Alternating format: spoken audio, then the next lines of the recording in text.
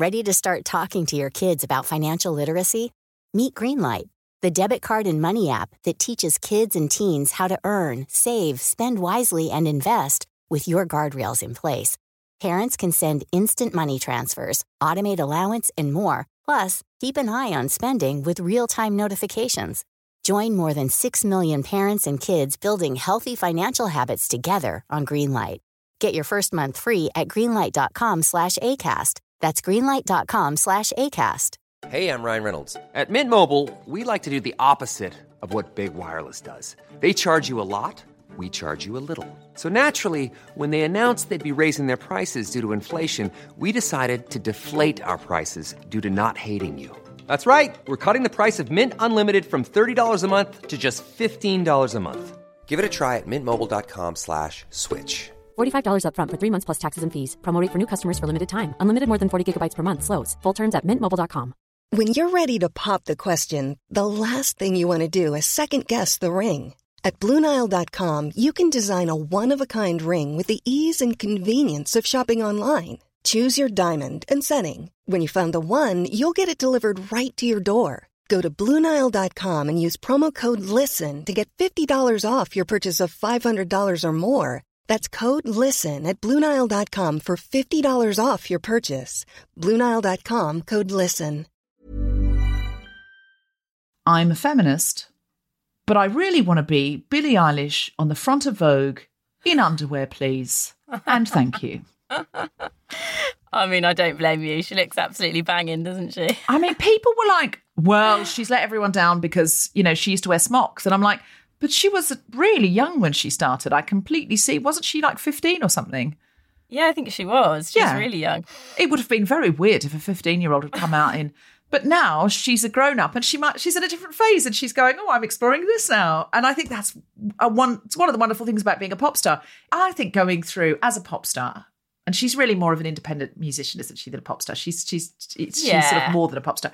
As a singer-songwriter, I mean, you've got access to the hottest lingerie in the world. If Vogue's offering to put you in it, when you're an old lady, Billie Eilish, you're going to look back on that and go, damn glad I did that shoot. Yeah, absolutely. I thought you were saying as a singer-songwriter because you sort of gestured towards yourself at the time, and I thought, oh, I didn't know Deborah Francis White was a singer-songwriter as well. Big time. I'm a feminist, but I am ashamed to say that I get quite miffed if a man is walking past me on the tube as I'm carrying something heavy up and down the stairs and he doesn't offer to help me. I thought you were going to say and he doesn't wolf whistle. At least comment on how great my legs look carrying this box. I'm a feminist, but I just clicked on a link that said Bennifer, Ben Affleck and J-Lo are back together. That's what the link said. I don't know if it's true. Because you have to click about 45 other arrows to get to the point where it goes, we saw them in a cafe last week. I think they might have just met in the street and gone, oh, Jenny from the block. Woo. Yeah.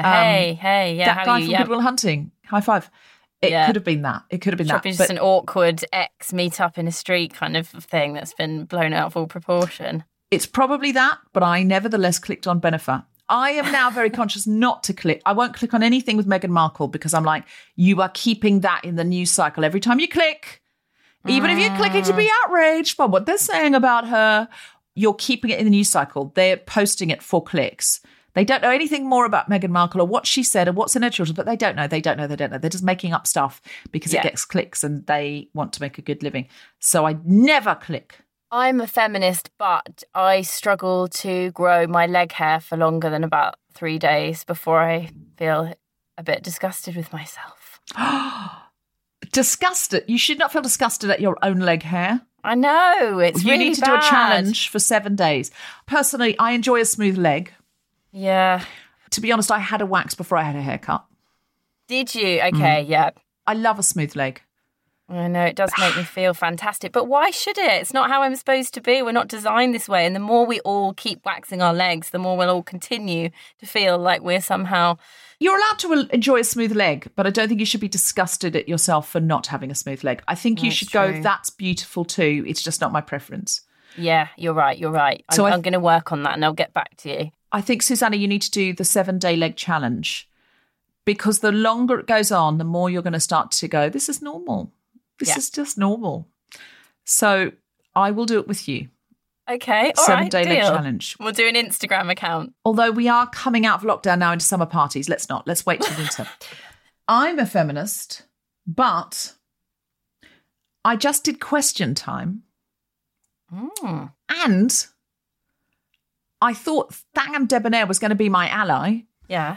So wrong was I that I ended up tweeting her afterwards, because this is what happened on Question Time. Oh, God. I was asked what I thought of Keir Starmer, our leader of the opposition, leader of the Labour Party, and I said, look, I want to like Keir. I'm a Labour voter. He's definitely a statesman. He brushes his hair before a speech, which is such a big plus at the moment with the Prime Minister we have. And Fiona Brice went, well, that's a low bar. And I went, well, here we are at the bottom of the barrel. What do I tell you? And, you know, I want Keir to listen to Labour voters. I want him to show more passion. I was really disappointed that his first response to the policing bill, which is, you know, anti-protesting, was to abstain. And Thangham went, no, we voted against that. And I went, yeah, but that was his first response, was to abstain. And she went, no, it wasn't. It was. And I said, but that's what, I said, you should tell the papers that then, because that's what all the papers brought. She went, oh, like you can believe what's in the papers. Oh yeah, you can believe what's in the, really sarcastically. And I was like, well, I don't work in the House of Commons. That's all ordinary people have got to go on, is what's in the broadsheet. Yeah.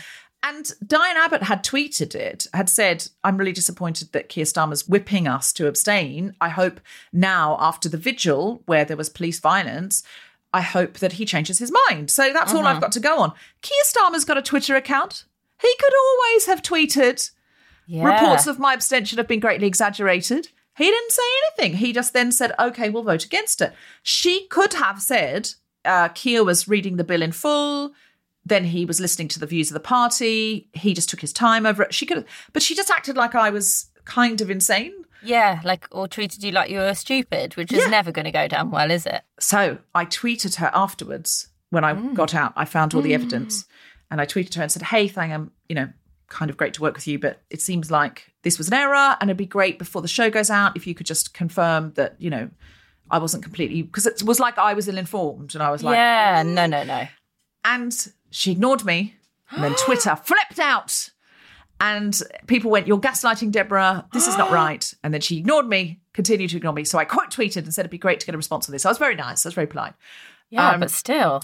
But I am disappointed that my ally was not the only female member of the panel who was a Labour MP. Very disappointed.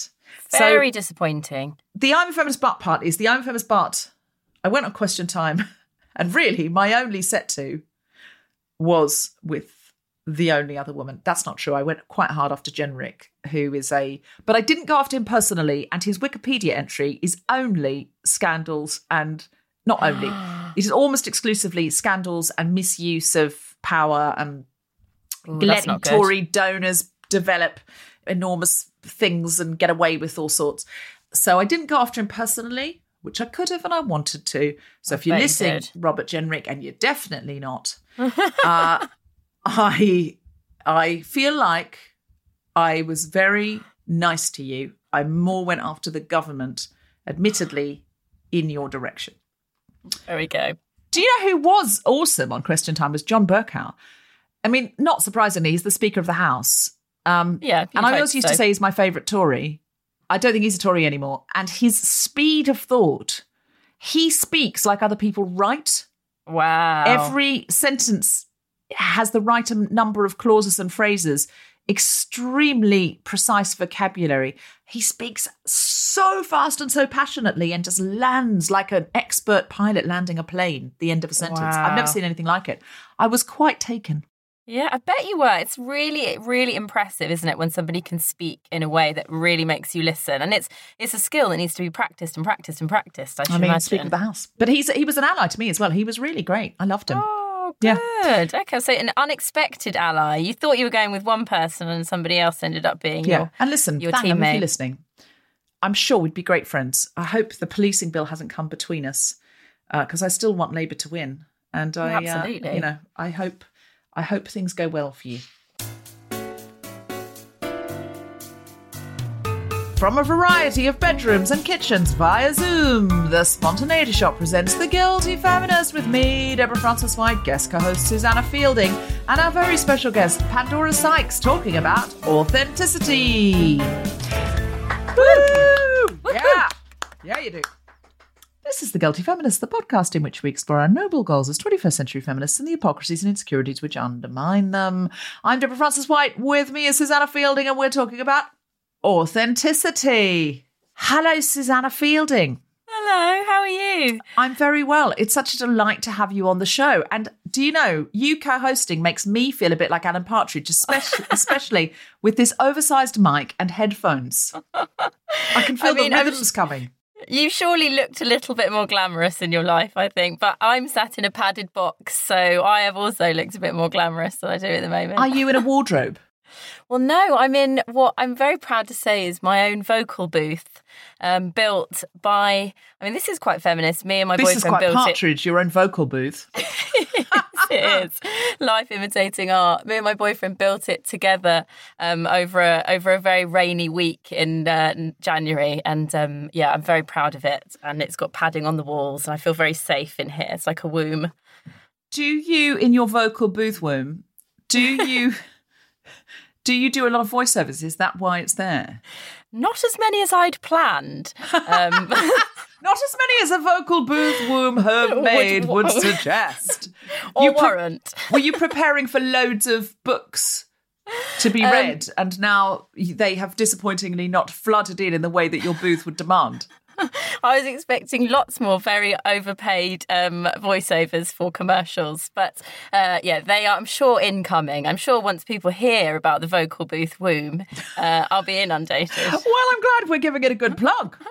Me too. Pictures available on my Instagram. I'll put it all out there. So if you're listening and you have a product you would like advertised, or in fact a novel you would like read out, perhaps it's not published, but you think people should hear it, Susannah Fielding is available. Please contact her at Insta-twaddle. That's what I call it. Insta-twaddle. Hashtag vocal booth womb. Womb. That's right. Can you do dulcet tones? Can you say vocal booth womb in dulcet tones so that people want to buy your vocal services?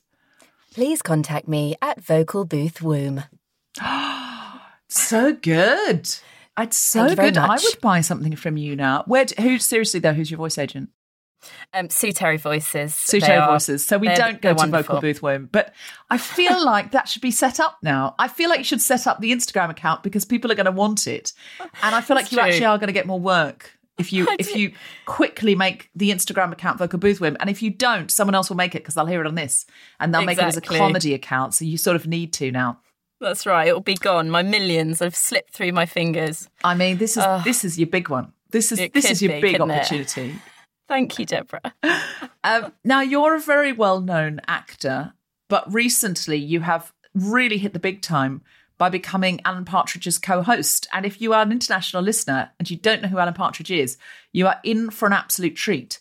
Although a friend of mine told me recently he tried to show an American friend Alan Partridge, and he realised this American friend wasn't laughing because he was just like, well, this is just what British people are like. He was like, but this is just what your telly's like. And he could not really see the difference between parody and life.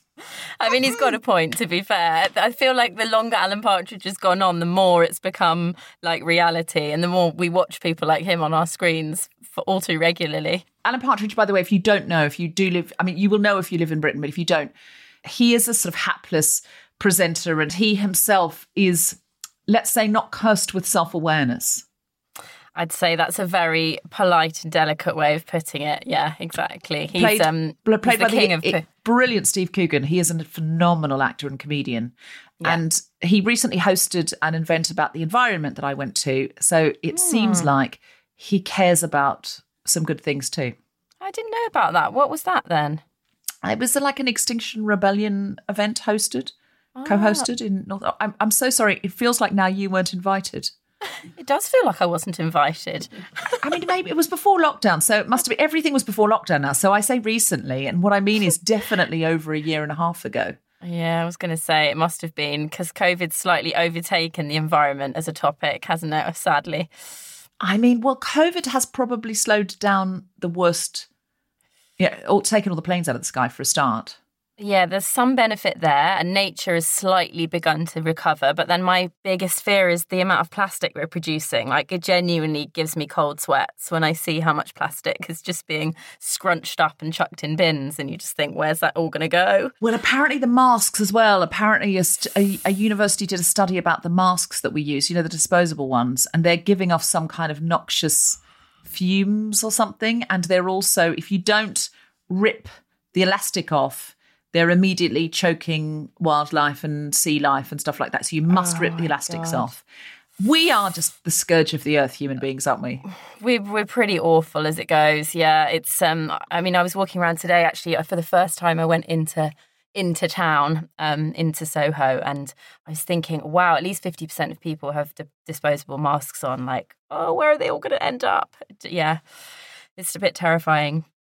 Well, I am hopeful that we've learnt some lessons from COVID and we'll take them forward. Hopeful, Susannah. Me too. I'm not hopeful in a way that I'm ecstatic, but I feel like maybe. Yes, maybe. I like to think so. There has been fundamental change within all of us. It's just kind of what we do with it now, isn't it? Please, God, that we don't just race back into the ever-increasing spiral towards decadence, hedonism, destruction and death. Yeah, exactly. Now, we're talking about authenticity today, and you're an actor.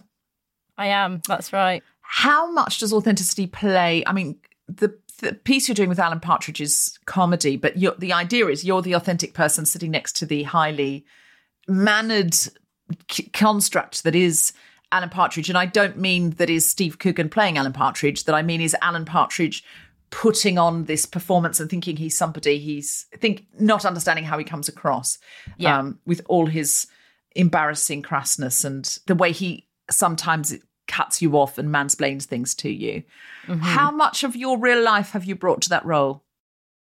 Well, it's interesting because you're right in some senses that I am playing the more authentic person on the sofa, but then am I really? Because I'm playing a woman who is making everything look really easy. She's smiling. She's being socially appropriate. She's saying all the right things, laughing at people's jokes. Is that authentic? Probably not. It's your part. You're very funny in it, though.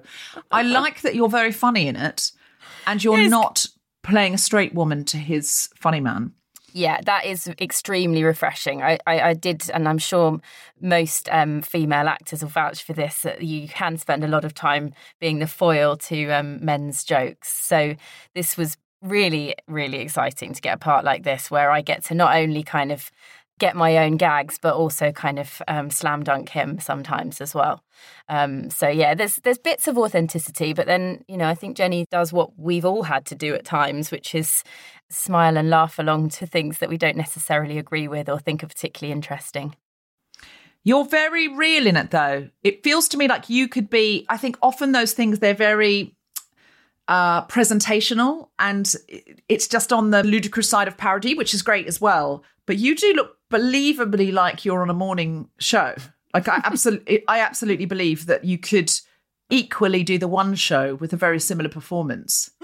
Oh, thank you. That's very nice of you. I have been doing obviously quite a few interviews with the release of the second series, and lots of people have said, is it something you'd like to do? And truthfully, it really is. Like, I don't think I'd want to do live TV, if I'm being completely honest. I've been behind the scenes on a few of those things for research and for interviews myself, and I think it's absolutely terrifying, the amount of plates you're spinning. But also, you can just screw that up.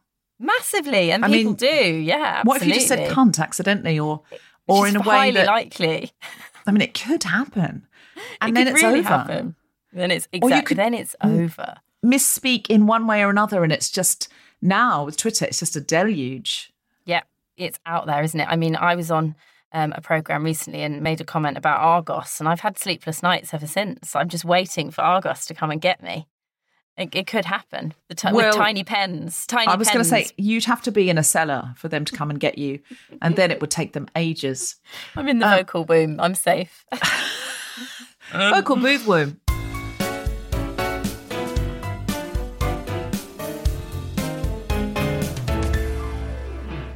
Our guest today is a writer, journalist and broadcaster. She was the co-creator and co-host of the highly acclaimed podcast, The High Low. Sadly, no more. We loved The High Low. And the host of the podcast, Doing It Right, which tied in with her debut essay collection, How Do We Know We Are Doing It Right? Her latest podcast, The Missing, looks into the cases of the long-term missing and asks the listeners to help. Please welcome Pandora Sykes. Woo! Woo! Hello. Thank you so much for having me. It's a delight, Pandora Sykes. It's an absolute delight. And I was very impressed by your book, which is a collection of essays. And I was particularly taken with the essay on authenticity. I have been working in the corporate world for a long time. And I hear this all the time, be authentic, bring your whole self to work. And I think they don't mean it. Sometimes I say that when I'm doing a keynote for them. I go, they don't mean that. If you brought your whole self to work, you just call someone a cunt and you would be fired within 25 minutes. What they mean is bring your best, more of your best self to work and leave your worst self for those who deserve it, your family. And the truth is, my authentic self, because they bang on all the time about authenticity. And I'm like, yeah, of course we should basically say who we are and, be who we are and say what we mean. Of course, I'm not anti-authenticity. I'm not saying be fake, but I am saying authenticity is very limiting because if you're authentically crap at something, you're kind of stuck with it. And my authentic self likes to eat cake and lie down. That's who I am. That was me as a kid. My sister would want to run around in the garden. I would want to eat cake and lie down with a book.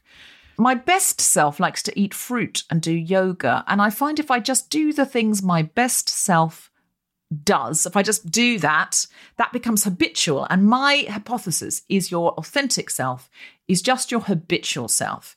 And many people get stuck with an authentic self that isn't really serving them because they developed that habit to survive or to protect themselves. They develop the habit of looking down at the floor when they're speaking and looking up occasionally to check in with the other person to make sure that is it okay for me to be here? When they were in sixth form, to get a bully to leave them alone or to get boys to like them or girls to like them or something like that.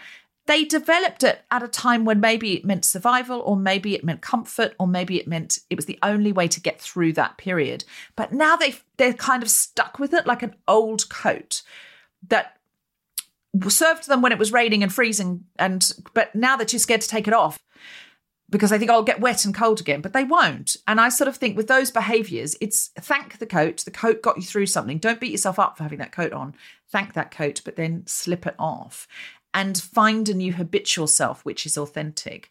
And so I was so interested to read your take on authenticity. Can you tell us a little bit more about it, Pandora?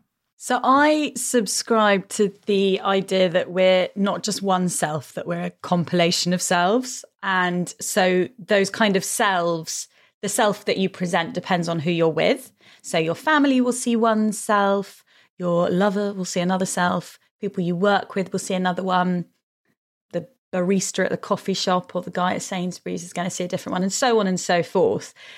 The thing that I think is kind of fascinating about our obsession with authenticity, because as you say, it's a buzzword now. And I also agree, don't bring your whole self to work. You need to have some stuff that's not at work, that's just your own. But the problem with the obsession with authenticity is that because so much of our life is now distilled into online, particularly in the last year, the internet does not allow, and social media profiles does not allow for this compilation of selves.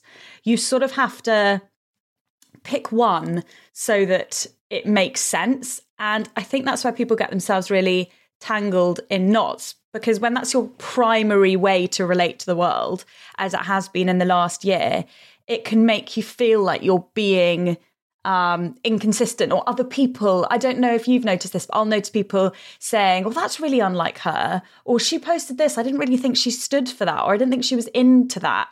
And it depends what medium you're using, but I think what's happened is on Twitter, you see something that the writer James Mumford called package deal ethics, this idea that you subscribe to a set of beliefs. If you believe one thing, you believe in another thing, which I think is really dangerous. You know, this idea that everyone on the left believes this, everyone on the right believes this, because then that just, how on earth do you meet in the middle if you're just kind of tick, tick, tick to all the same things? And then on Instagram, I think what it means is there's just so much judgment around, well, why is she dressing like that? I thought she liked dressing modestly. Like, why is she doing that now? That's not her. That's not her authentic self. Are you talking about Billie Eilish? Because I was talking about her before. No. But people freaked out. And I was like, well, she's older. She's and also she might 19. be going through a phase, you know. I find that really weird, and I found it really odd the way it was equated to feminism, but I guess everything is about feminism just because everything's about everything. But she's 19, so I found that quite strange, this idea that she couldn't just feel like wearing a corset one day and she might go back to wearing a T-shirt. But that's kind of what I mean. People had decided that was Billie Eilish's shtick, to wear oversized T-shirts. And so there's sort of this element of feeling betrayed when she puts something maybe a bit more traditionally sexy or a bit more male gazy. And I think this is really dangerous, especially in regards to women, because women have been long told to sort of tick a box and stay in their lane.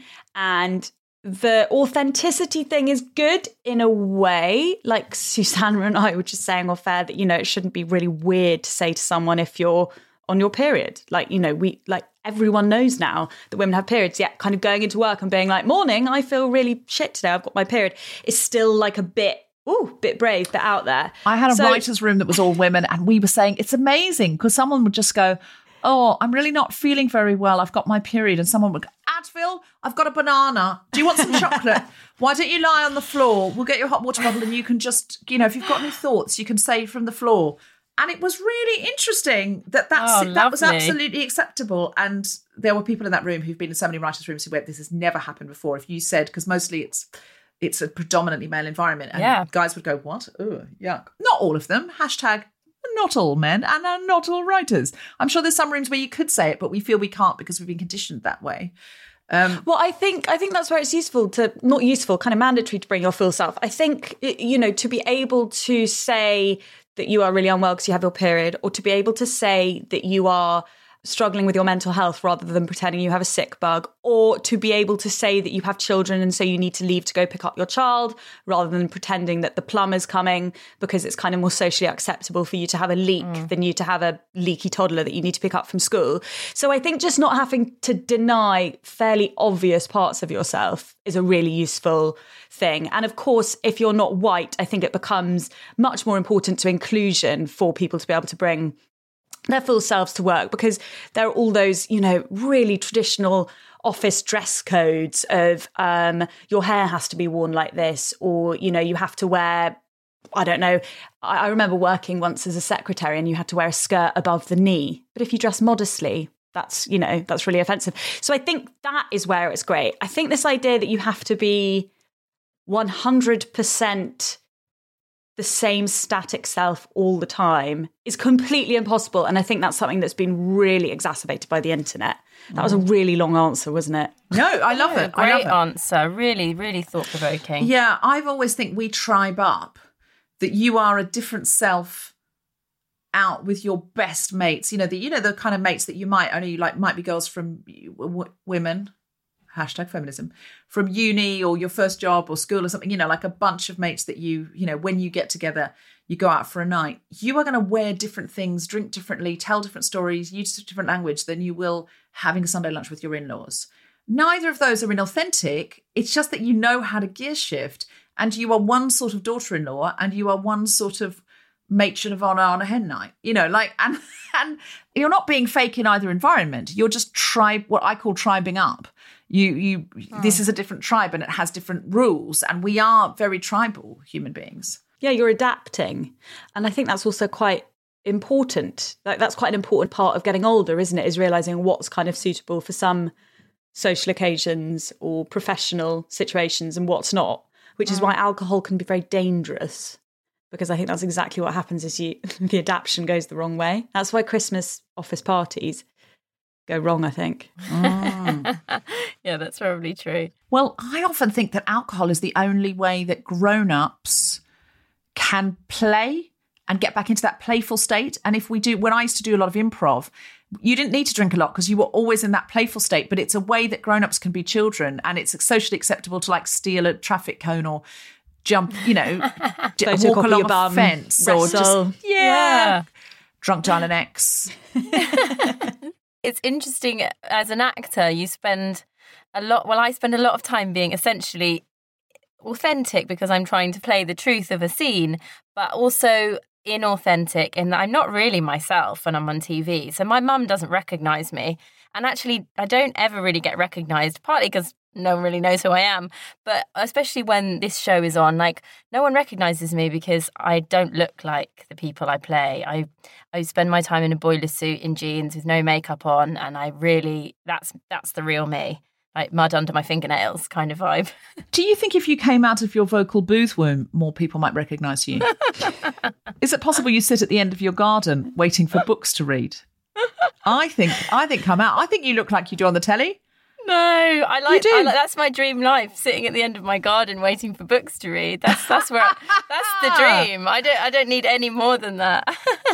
Be paid to read books. That's the brilliant thing about being a voiceover, having a voiceover agent is you can get paid to read books, and if the books are good, I mean that is a McWinnisons. I do often think I should put pictures of myself on it. I mean, I'm not a big fan of Instagram generally. I have to say, I have to really force myself to engage with that side of things. But I do often think I should take a picture of myself, how I really look this morning on a Tuesday morning with a spot on my cheek and no makeup and greasy hair. I really do think I should do that. But I don't do it, which is interesting, isn't it? Why not?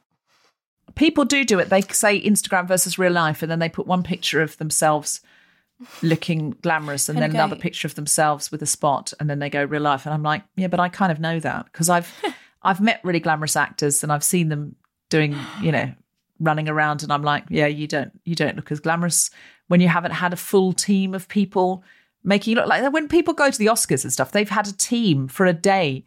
Yeah, I would look like that if I had a team for a day. My problem is I don't have a team for a day. It's true. Not yet. It could happen. Next time you go on Question Time, you better demand it, I think, Deborah. There was no hair or makeup and they blamed it on COVID, but I think it's budget cuts. I completely agree. But Pandora, your feeling is your authentic self is sometimes masked by social media. You talk about this. In this chapter of the book, you say you've stopped being a product spokesperson, even though that was lucrative, and that your relationship with Instagram makes you feel a bit sick sometimes, even though you know it's like important now for, podcast listeners and that kind of thing. Could you tell us a little bit more about that? The product partnerships, or whatever they're called, SponCon. I stopped doing that a couple of years ago just because I didn't want to feel kind of tethered to my social media, so I didn't want to monetize it at all. I wanted to think, even though I wouldn't do this realistically, I liked the idea that I could just shut it down at any time and I wouldn't lose my job. I just felt a bit scared about having it contained in an app that I don't like checking too much. And I just don't like it checking too much just because I think this is sort of my fundamental issue with social media and why I think anxious people are becoming more anxious, is that I just don't know how good it is for your brain to wake up in the morning and know what 100 people have had for breakfast and what shoes they're wearing to work before you've had a conversation with anyone else.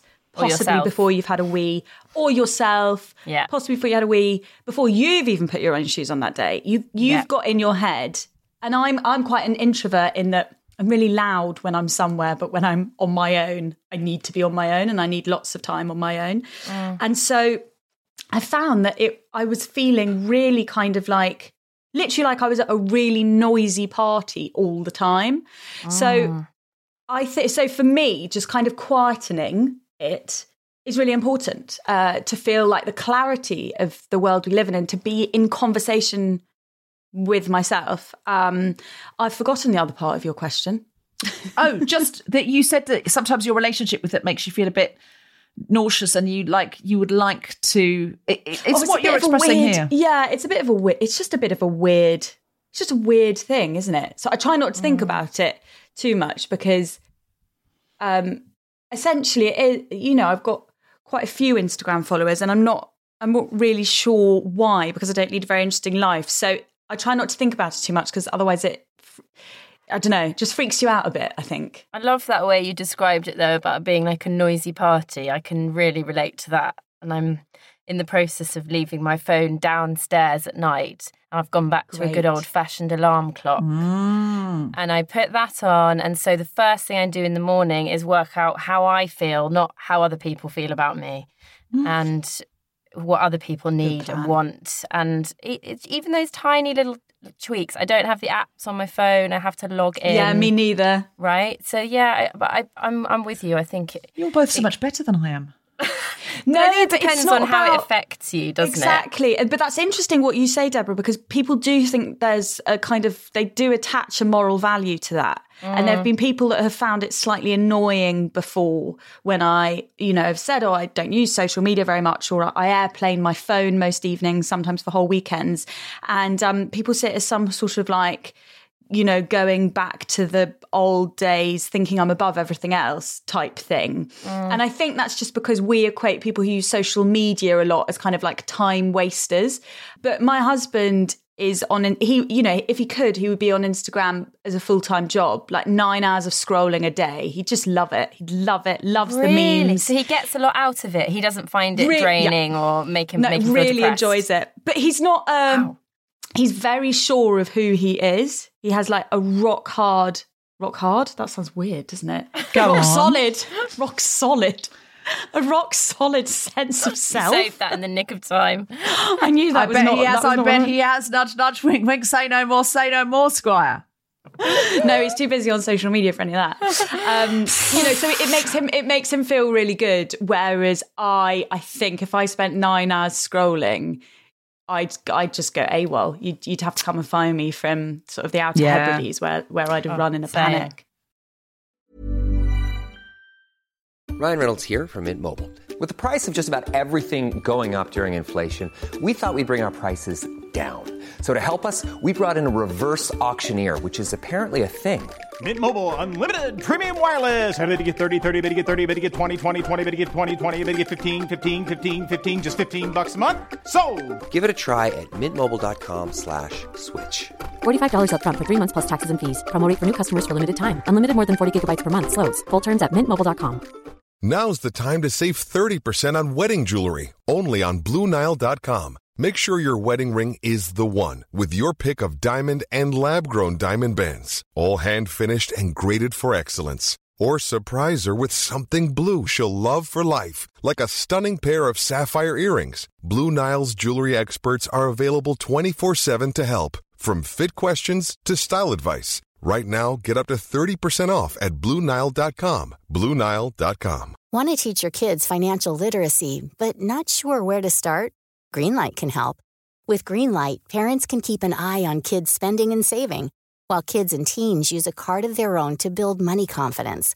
As a parent, you can send instant money transfers, set up chores, automate allowance, and more. It's a convenient way to run your household, customized to your family's needs, and the easy way to raise financially smart kids. Get started with Greenlight today and get your first month free at greenlight.com/ACAST.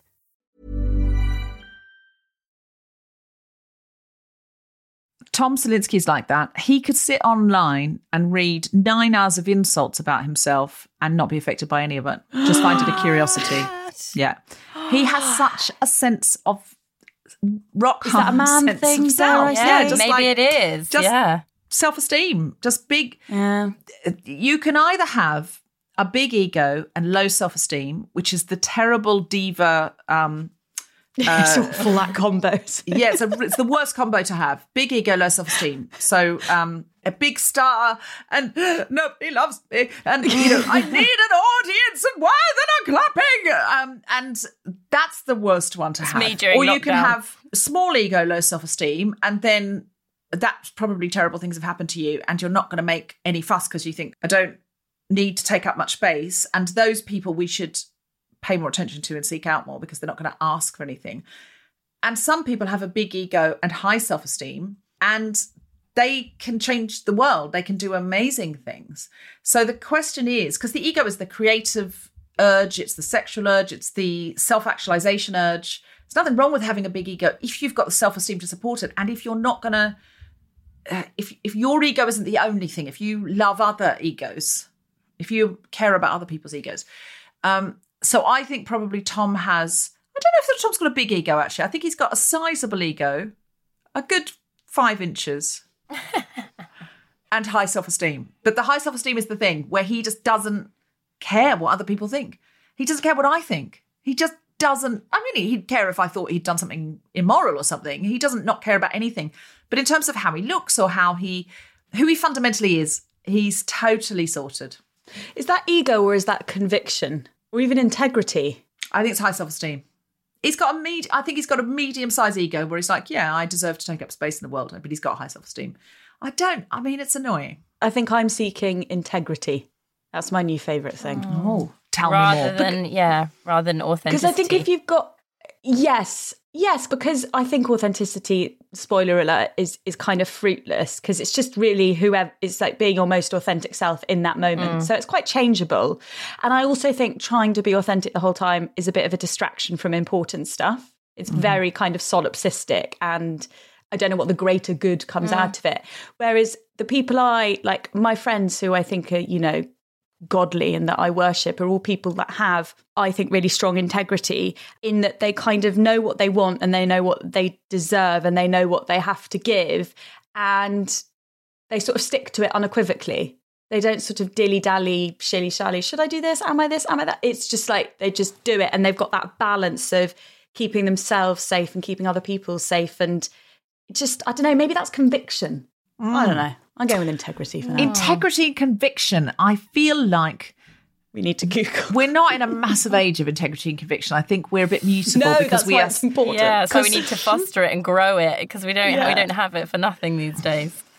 What Susannah said was interesting to me, that she's not looking at her phone first thing because she wants to figure out how she feels before she reads how people feel about her. And I think our integrity and our conviction is probably something that is under attack from too many opinions about our opinion. So if you're thinking, oh, I thought that, then you read all of these opinions and think, oh, maybe I'm wrong. And it's important to be open, to learn and to be educated. My God, what I've learned last year, in the last 5 years about my privilege is huge. So I want to be open to the world and I want my views changed. I want to join conversations hoping to have my mind changed. I think that's an important thing. I listen to podcasts hoping to have my mind changed. Not in the way that it would undermine anyone else's humanity. And I think those discussions are different. But I think it's so easy now to think, oh, this is how I feel, or this is what I think, or this is what I want to do. And then to have that immediately brought into question by too many different opinions. And this brings me into the part of your book about choice, which I would like to read out, if that's okay. I should really be doing this, Deborah. Read it, but I think No. I like this. If only I could screenshot it and send it to Susannah Fielding, it would be read from the vocal womb booth. I wish Susannah Fielding had read my audiobook from her booth. Oh, from her womb booth. Next time. Okay. In her womb booth. So, this is the part of the book that I found very interesting and I wanted to read out. The paradox of choice is a theory coined by the psychologist Barry Schwartz to describe how choices become just as much a straitjacket as a liberation. The official dogma of all Western industrial societies runs like this, he says. The more choice people have, the more freedom they have. And the more freedom they have, the more welfare they have. Having no choice is unbearable, he writes in his book of the same name, but having too much choice can be dizzying, especially when it's over things that shouldn't matter. No one's life was ever improved by 175 different salad dressings or scrolling through 88 pages of black dresses. Schwartz's theory feels especially significant for millennial women brought up thinking that since choice is good, it's only good. That with maximum choice comes maximum chance of getting life right. And I think that really interested me because I'd just been listening to this podcast called Deeply Human by a singer called Decca, actually. She's doing this fantastic podcast. If you get a chance, listen to it. It's a little half-hour episodes where she delves into the science of something. So it could be the science of menopause, and she looks at how whales are menopausal, the mammal, not the country. / principality, depending on your... Glad you cleared that up. But she does one about choice, or covers choice in one of them. And she's talking to a scientist who's saying that our brain is only designed to choose between about 7 things, 5 to 7 things, and it cannot cope beyond that. It just doesn't know.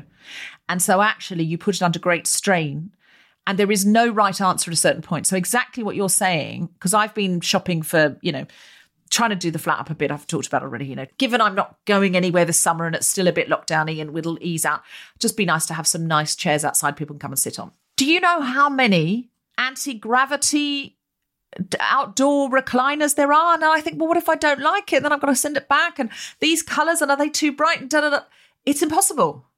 It's impossible. And I mean, that's a ridiculous thing. And I'm lucky to be in a position to be able to afford an outdoor recliner / have any outdoor space in London. Do you see what I'm saying? I think this is a really insightful piece, Pandora, about choice.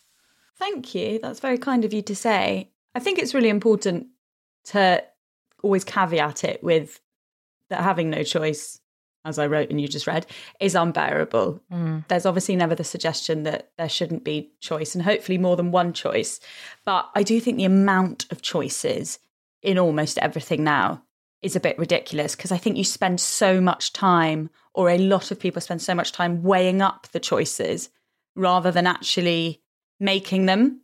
And if you've got less choices, apparently you're more likely to make a better one, rather than there being so many things that you sort of just pluck one out of the sky in the end. Oh, I remember the podcast it was on The Deeply Human. It was on the episode on dating, because apparently it was about Tinder, and this psychologist was saying, or some kind of research scientist was saying, your brain can't cope. So people are now just swiping and swiping and swiping, and they're having little chats with everyone. And the reason they cannot settle is there's too much choice. And he said, if you've talked to 7 people on an app, you need to go on a date with one of them. Yeah. He said, it doesn't matter if you like them or not, it doesn't matter, just go on a date with one of them. Just make that choice. Because a lot of people spend hours and hours and hours talking to people and they never meet anyone in real life. There's I actually can't remember who said it, and I did write about it in my book, so that's not great. But there's this idea that instead of maximising something, it's like the satisficer. So you make a satisfying choice rather than what you see as the best one. And it's sort of that whole, like, Derek Winnicott's whole theory on the good enough. Yeah. You hear it a lot about parenting, the good enough parent. So that's what I aim for as a parent, just to be good enough. And actually that's what I'm trying to aim for, just across the board, just to be good enough. But when there are a million different choices, I think you think, okay, well, if there are that many choices, and this is definitely true in dating, you think, there will be someone perfect out there. And talking to my friends now using apps, like, I got together with my husband before dating apps came around, and talking to them now, there's all these different things, all these different criteria that I just wouldn't have thought of until they're then available for you on an app, and they sort of osmotically get into your brain, and you start to think that should be part of the selection process. What kind of things? Well, you've already got, so on the app, you've already seen them from all these different angles. You have their hobbies written down in front of you rather than having kind of organic conversation. Because on a date, I don't know about you guys, but when I used to go on a date, I wouldn't say, like, what do you love doing in your spare time? Yeah, you just wouldn't. You might find that out, I don't know, years later, probably a bit dangerous. Yeah. But it was just a bit more organic, whereas I feel like you've got all that information presented straight away, but with none of, like, the sort of charm and interruption. So you might think, oof, I don't like men in orange T-shirts who like fishing, so that's absolutely not for me. Yes, but if you'd met him at a party and he'd made you laugh, you'd like orange T-shirts and fishing. That wouldn't come into it. And then apparently he's into fishing. I've never been fishing. I'll have a go. And I'm never going to go, and that's fine. I wonder if, in regards to this thing of too much choice, especially with people, I know a lot of people that have met people and stayed with them because of lockdown. And I wonder if that's because the choice got limited. You kind of need to. Or is it because they built you a booth? A vocal womb booth? Totally agree. Several of my friends have. Yeah, I mean, and for me, it's found real love. People who've really struggled to meet anyone for years and years and years, they seem to have, I mean, a weird number. I would love to know. I would love to be able to do a survey and find out how many people that's true for. And I think it probably is because you've kind of gone, right, well, I'm going to really give this a proper go and not keep swiping, because I can't go and meet lots of other people. I can't go to a bar next week and meet someone else, or go to a party and forget that I was supposed to go on a date with them and cancel. So I think our whole attitude to choice has changed, hasn't it? Well, I think like lots of the smaller choices of life have been taken away, like where to go on holiday, who to go to the pub with, what to see at the cinema. And so what you're left with is quite big choices. So lots of people I know have made really quite radical choices in the last year. They've moved jobs, they've moved out of cities or moved back to cities. I know a lot of people who have broken up, know lots of people who have got together, lots of people having children, people who have decided that children actually isn't for them. Like, I've heard of more big lifestyle choices in the last year from people I know than I have in sort of 5 years. And I think that's because you can't like run away from yourself. Yeah, there's no distraction. Yeah, not in a normal and way. It's so true. And that is where we're meeting our authentic selves in the mirror and on Zoom every single day. It's just like, I'm only with me, so I kind of have to get to know me. And if I don't like parts of me, I have to change me. What Decca said about and her guest said about the satisfizer maximizer is that some people in life are satisfizers. They just go, choice of 3, let's go with this one and let's back this horse all the way. Some people are maximizers. They have to look at every single option, only the best, only the perfect for me, blah, blah, blah, blah, blah, blah, blah, blah, blah. And that may not be about being rich either. That could be which kebab shop has got the best reviews, and I'm only, I'm going to seek out this particular thing. And what she said is most people think on things like choosing a restaurant, be a satisfizer. Where we're in Charlotte Street, do you want to go to Oaxaca, or do you want to, or we could walk around the corner if you fancy a cheap and cheer for Nando's, or we could, there's a new Greek place opened over here. And one of those is going to be fine. And on that, you should be a satisfizer. And most people believe on big things like jobs and life partners and, where you're going to live and things like that, you should be a maximizer and spend ages. But the science isn't really there for that. It's more there for be a satisfizer and then make that choice work and invest in that choice. And the problem with being a maximizer on the big things is you're with somebody, but you're always going, there could be someone better. And while you've got that could be someone better mentality, you're not really creating the ultimate dream relationship here. You're not investing everything in living in the area that you're living in because you're constantly, instead of going, there's a lovely place over there. So, I found a new park the other day and I didn't know it was 5 blocks in the other direction. I've never been that way. Instead, you're always sort of looking online for where else you could be living. So instead of maximizing the choice you made, you're searching out all the time. Did either of you watch The One, which was, I think, a Netflix series? I actually didn't watch it, but the concept is really fascinating, isn't it? I watched a bit of it. Oh, did you? Okay, yeah. So an ideal person is created for you. Is that right? So they find out through DNA who your kind of ideal match is in the world. And lots of people break up with partners they're very happy with because they know that there's someone perfect out there for them. But I think that's where the fallacy is, isn't it? Is you don't have to believe that the person you're with is like the best, the genetically best match in the world. It just has to be as simple as whether you're happy with them for then. I don't think there's anything wrong with the satisficer with relationships. I think the maximizer is where it maybe gets a bit wrong because then you're expecting so much from someone else. Yeah, I don't think it makes you very happy, the maximizer avenue in any area, I don't think. It was Paul Dolan who was talking about that, who's a behavioural scientist, and he made headlines a couple of years ago at Hay Literary Festival when he said that women without children and partners were happier. And it kind of was quite, the papers took it quite sort of, it was a bit of a scandal. But I think what he meant by that was really interesting is it's kind of how you define happiness, because men who get married are said to be less stressed and women who get married are said to be more stressed. And that's just about the labour in the mix. It's just about the emotional and household labour, isn't it? Yeah. But then it's like, does happiness equate with stress? Exactly. So I didn't necessarily I wasn't necessarily convinced by that sort of equation of happiness. Yeah. I get that, though. I think that probably is true. They say that married men are happier and married women are unhappier. But I think that's more to do with the patriarchy and the way that marriages, we've been conditioned to think what marriage is and who should take what share of, as you say, the emotional labour or the parenting and that kind of thing. I wonder if they did that study in 20 years, whether the results would be quite different. Because I think relationship balance, a bit like I said in my I'm a feminist, but I think the idea that it's all down to the woman to kind of run the household, unless that's a choice that an individual couple makes, I don't think that's going to be the norm. I see. I've always been, my flat's really nice. It's beautifully decorated, and the living space is always nice. But my bedroom through lockdown was like landfill. I'm not a tidy person. Like, it was like a feminist book landfill, because I get sent every feminist book, every book that could, anti-feminist book written by a woman that could be, because I get sent everything. And I want to read them all, but I don't always have time, of course, to read them all. And they end up in this big pile. And then if everything's messy anyway, what's the point of putting my socks in the hamper? I might as well just throw them on the floor and take them off. No, Deborah. Etc. Well, you couldn't even leave Susannah. But this won't work. This won't work at all. I went to my hypnotherapist and said, I started doing hypnotherapy for a bunch of stuff while in lockdown, because I'm doing DIY myself, basically, because I thought I'm never going to have this time again. I hope.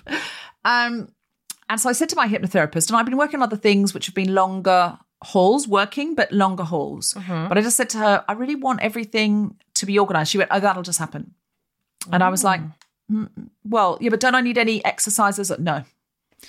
Whereas with other things and other outlooks and things, she talks to me for a long time. She gives me ideas. She gives me new habits to try. And then she hypnotizes me every week.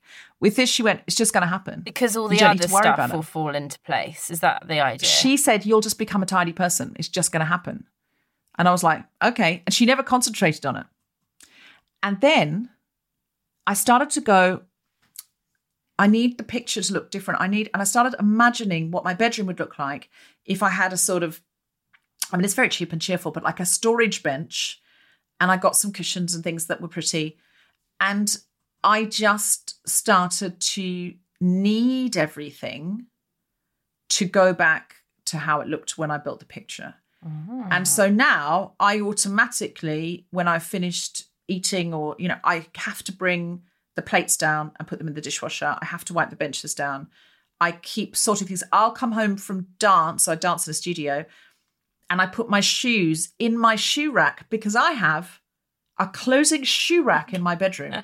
Yes, I do. And I put my shoes back, and I know where my shoes are when I go for dance. I go, well, they're in my shoe rack.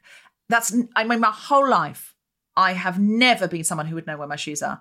I'm like, they could be upstairs, they could be downstairs, they could be under a table. I don't know. How do you explain this then? Because if so, I'd really like this hypnotherapist number. If a personal DIY is this easy.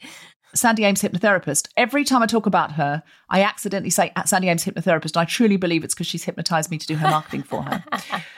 She's from New York, because I thought, you want snow, you go to the North Pole. You want therapy, you go to New York. And everything's on Zoom now anyway, so it doesn't matter where they are. And it's just done. It's just done. And my friend Jessica Regan, who's been on this podcast, and she does the big speeches workshops for us. She's an actress. You might know Jessica Regan. She's probably worked a lot of the same theatres and, things that you have. Mm-hmm. The other day, she needed to be somewhere, and I said, do you want me to get you an Uber? She went, no, I feel like walking because I feel like exercising now. And I went, fucking Sandy Ames. And she went, fucking Sandy Ames hypnotherapist. She said, I could have had a cushy Uber, but I want to walk. And then the guys got some pizza. And they said, do you want a piece of pizza? I went, no, I ate earlier. I'm not hungry, so I don't want any pizza. And she looked at me, and we just went, fucking Sandy Ames hypnotherapist. Now I don't want pizza, apparently, because I'm not hungry. So we joke about how we don't feel like cake unless we feel like cake. Like, I don't think about it. I think I've always been the kind of person that's like, and I've been in this space before. I have visited this place before, where I did an episode years ago of The Guilty Feminist, where I went into, it was a corporate event, and I was looking for fuel because I was going to go on stage, and I was looking for soft fruit, because I was like, I need brain power. Yeah. And when I came off the stage and went back into the same green room, there's this huge cake there. And I realized I hadn't seen the cake because I wasn't looking for it. And my whole life before that, I would have seen the cake, thought I shouldn't have cake because then I'm going to get a sugar crash. I should have the fruit. Oh, but I want the cake. Maybe I'll just have a bit of the cake. I would have had that whole dance in my head, and I either would or wouldn't have had the cake and felt good or bad, but whatever, inverted commas, nonsense. But I would, and I suddenly thought I just didn't see this cake, and it was really remarkable, but then it fell away. So I'm doing more sessions with Sandy so I can sustain it. But yeah, it absolutely works because you're getting your conscious to talk to your unconscious. So they're going in the same direction. So if you have anything that you need to fix. Does it work on sort of, I mean, not to say that our relationship with food and exercise isn't kind of deep and sometimes traumatic, but things on a very deep level, like, I don't know, your relationship with your father or whatever it might be, like, does it work on more of those sorts of things? Oh, I don't know. You'd have to ask Sandy Ames, hypnotherapist, but I will. or Google it. Maybe. I'm sure that she could create some more positive patterns. Interesting. Have you ever had hypnotherapy, Pandora? Yeah, I did a session which I wrote about, actually, I think in my book, and I'm trying to remember why I was talking about wellness, so it sort of came into me trying to, explore a well mind. The problem I have with hypnotherapy is my mind doesn't really stop racing. It's for the same reason that I didn't do hypnobirthing. Is that what it is when you learn breathing before you give birth? Yeah. Because I have a really hard time in just shutting my brain and fully kind of passing myself off to a, higher plane. So it didn't hugely work for me. But I'm a big believer in other things like CBT. Yeah. Mm-hmm. Big believer in that. Cognitive behavioural therapy. Yeah. I think that's a sort of slower version of hypnotherapy almost. It's sort of like, it's a more conscious version of hypnotherapy, maybe. And that once you've repeated something consciously enough, it then goes into your unconscious rather than trying to merge the two. Mm-hmm. Yes. And I think I kind of do better with conscious things. And I think finding what works for you is what's important. Totally. I mean, I'm not being paid by Sandy Ames, hypnotherapist, just to be very clear. I've paid her. I've recommended her to friends. I'm not being paid by her. But it really has, it's just so weird because now I don't have to think, oh, I should put the dishwasher on. I can't be asked. I'll do it in the morning. I don't have to think that anymore. It just happens and I'm just automatically doing it. And it is really weird, but it sort of makes sense to me. Someone described it to me as an elephant and a rider. The rider, we've all seen a rider control an elephant, but we also all know that if the elephant wants to go left and the rider wants to go right, there's not much the rider can do about it. The elephant can run and the rider will fall off, or, the unconscious is the elephant and the conscious is the rider. Although I told this to Phil Jupitus and he said to me, I think I've just got an elephant riding an elephant. I said, and I said it to another man there who was very boring and he went, well, I think I've got a rider riding a rider. He said, I just do everything I want to do. I don't have any impulse control whatsoever. But he was a very dull man. He wasn't, let's be honest, he wasn't much beloved comedian and bon vivant Phil Jupitus. He was an accountant, so that does stand to reason. But yeah, in terms of your feminism, if you've got unconscious behaviours that you think are dragging you down or driving you, just slowing you down, I just want to be fast for feminism now. I love it. That's a great tagline. What else in your book, Pandora, would you like to tell us about? Can you tell me just a little bit about the chapter which is called Looking Forward to Hearing Back? I think that one's quite useful for right now, actually, because people are having a sort of crisis of communication in that I think anecdotally and from what I've read, it seems like a lot of people are thinking, okay, my social life was a bit all over the place. I always felt guilty for not keeping in touch with these people, for, not managing my time well, sort of how can I do that better when I come out of lockdown? And I think there's also a lot of re-entry anxiety going around ahead of the Great Unlock. And something I find quite interesting is something that the anthropologist Robin Dunbar once discovered is that we can't have more than 150 social connections in our lives.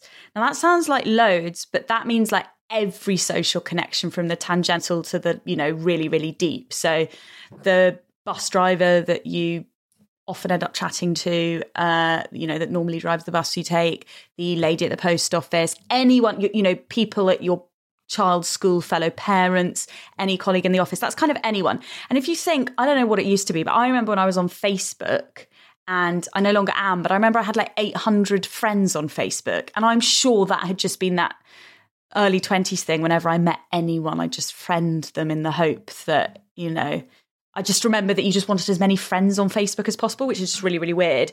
But I think about that quite often because I think that kind of bred, definitely in my mind, this idea that friends, you wanted as many friends as you could have. Friends, it's kind of like the choice thing. Friends are only good So why not have more of them? And there's a really fascinating book by Priya Parker called The Art of Gathering, where she really sets out kind of the intention of like a successful gathering, that there should be a purpose. And she even says, and this won't be for everyone because this is very like, oh, what are those books like empowerment self-help books, where everything's just so thought out. So this might be a bit too thoughty outy, but she says, you should have like a goal for that gathering, something that you want to achieve. I'm not really so into doing that, but I love the idea of like, why am I gathering? Like, why am I gathering with these people? And what is the purpose of that? And I wonder if there could be quite a freedom for people thinking, do you know what? I really like Josie, but we're never going to meet up. We're just going to say we're going to meet up, and then we're going to cancel, and then we're going to cancel, and then we're going to bump into each other at Bob's party and have an awkward chat and make the plan again. And then we're going to cancel, and then we're going to cancel, and then we'll feel really bad about it. And it would, it's just this self-perpetuating cycle of never really wanting to do lots of the things in our diary, because if it wasn't for the internet, you probably wouldn't see that person again. Yeah, absolutely. I think culling is a good thing. It's a horrid word, but it's a horrible word. But I have on your phone whether you have your favourites. Those I sort of make a mental decision that those are the people that I'm going to actively spend time with. And aside from that, if I don't have time or the real inclination, I really try to encourage myself not to make those plans.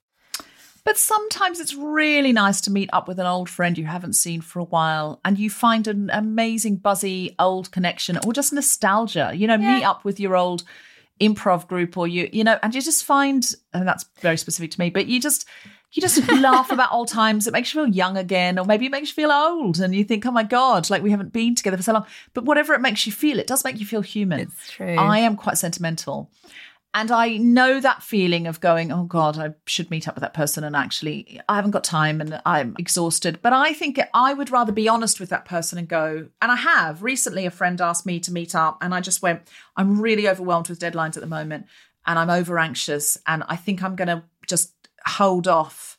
But I didn't want to make them feel bad. I said, this is completely about me. So rather than saying, oh, yes, that would be lovely, and then cancelling on them, I'd rather say, can we pick this up That's authentic. a bit later in the year? That's really authentic, isn't it, I think? Totally agree with that. I think it's about, and I'm really sentimental as well. Almost all of my friendships are really, really old ones from when I was a child, or from when I was like 10, 11. Almost all my friends I've known for a really, really long time. So it's not about kind of dropping people. It's about, like what you just said there, I think it's being honest about what your parameters are, or that dreadful word of the moment, boundaries. So I sort of decided I was seeking more robust friendships, really kind of digging into and being the best friend I could, and sort of accepting their whole self. Because I think sometimes you can have less tolerance for people when you're trying to keep up with too many people. Yeah, and you're not as good a friend. You're not as good a friend. Yeah. And I'm sure like lots of people, two of my closest friends have suffered really appalling tragedies in the last year. So I've really wanted to be there for them. And so I definitely felt that my, here comes another buzzword, emotional bandwidth was, slightly limited in terms of how many other people I could support or have time for. So it's just like, I think it's just, there's this line that I included in my book, which I think about all the time, that I got from the journalist Nesreen Malik, where she said that gain involves loss. And I found that one of the most revelatory things I've learned, not in a depressing way, but in any time you gain something or learn something, you have to shuffle something else off, because there's only so much time and there's only so much space in your brain. So it's just about like, okay, well, this is where my energy and this is where my focus and this is where my dedication's going.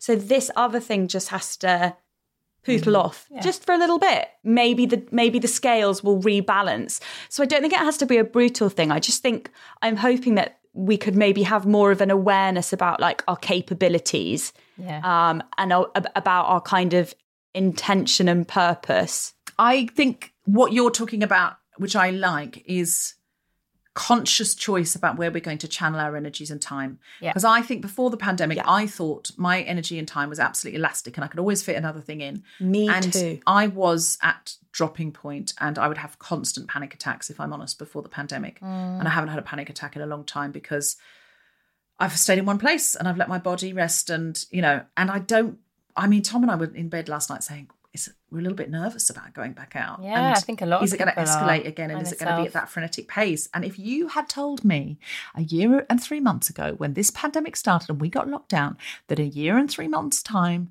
you're not going to have seen most of your friends and the people you love for a year and 3 months, and you're going to be legally allowed to sit in a garden with them or a pub garden, and you're not going to go, I would have said, no way, no way. I will be desperately out there clinging to life.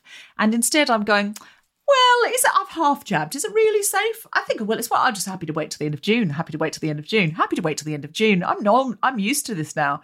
And I think I've got what I call Lockholm syndrome, where I'm sort of slightly, I think you have to ease into it. Yeah. Some people are like, oh yeah, give me all the raves. So, one of my friends was saying, I will go to anyone's wedding. I will pay to go to anyone's wedding. I don't need to know them. They don't need to feed me. I just need to be allowed on the dance floor. I'm not in that camp. But I do also think, I was interviewing mental health campaigner and journalist Bryony Gordon the other day. And I said to her, I suppose a silver lining of lockdown for me has been that I've been able to be home. I haven't had to be out and about so much, which is something that, like you sound like you were saying, Deborah, that, really ran me down, especially when I'd had 2 young babies. And she said, now that's what I call Jareth. And she said, Jareth will make you feel like you're doing something good, that you're looking after yourself. It's dangerous out there. It's safer to stay home. But the more you listen to him, the scarier outside becomes. And it's not good for you. It's not good for you to always listen to Jareth telling you to stay home. Is Jareth the fictitious character that lives in your head, just to be clear? Yes. Jareth's not her hers. flatmate or anything. Okay, just to be clear. No, Jareth is her. We don't need to call the Jareth is her head. authorities. We don't need to get her a safe house, just to be clear. Yeah, okay.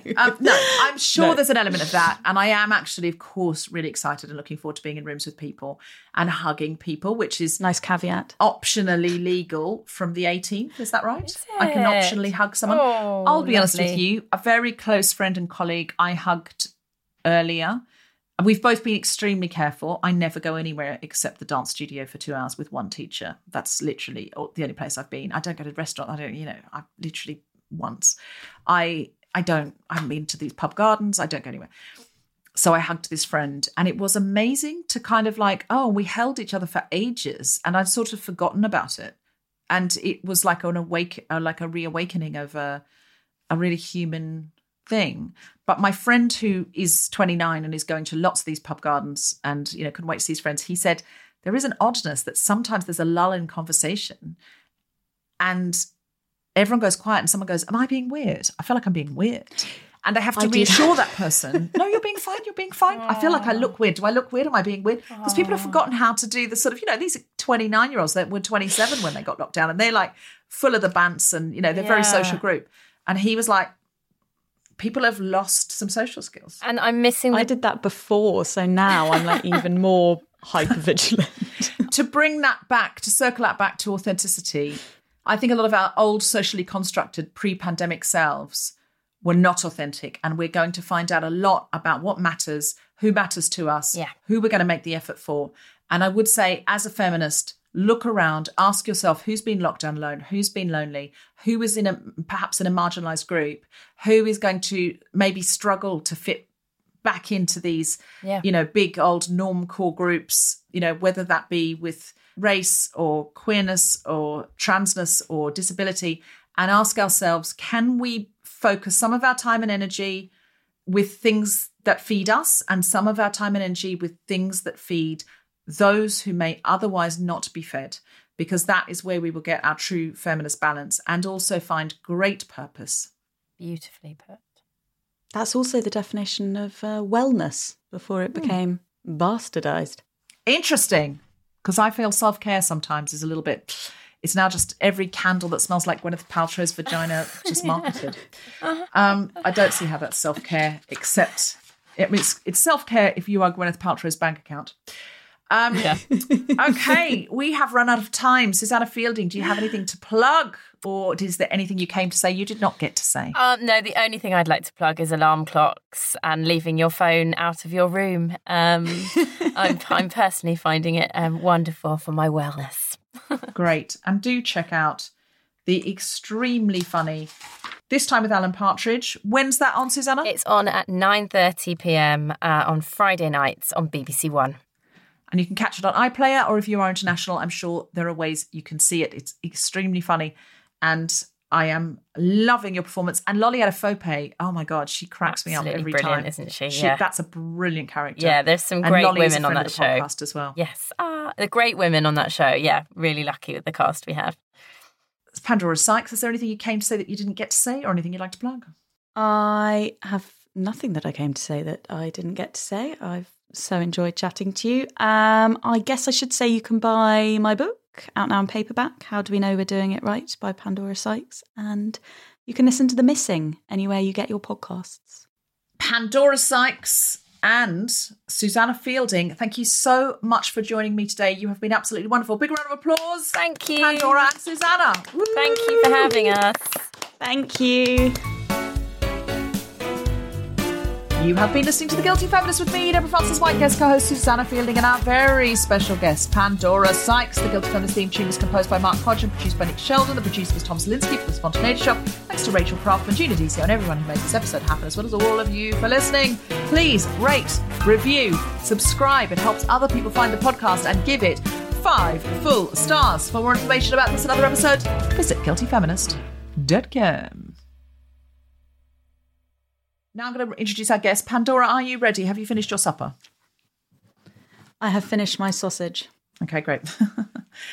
Our guest today, why did you make that sound filthy? Our guest today. It is filthy. It just is.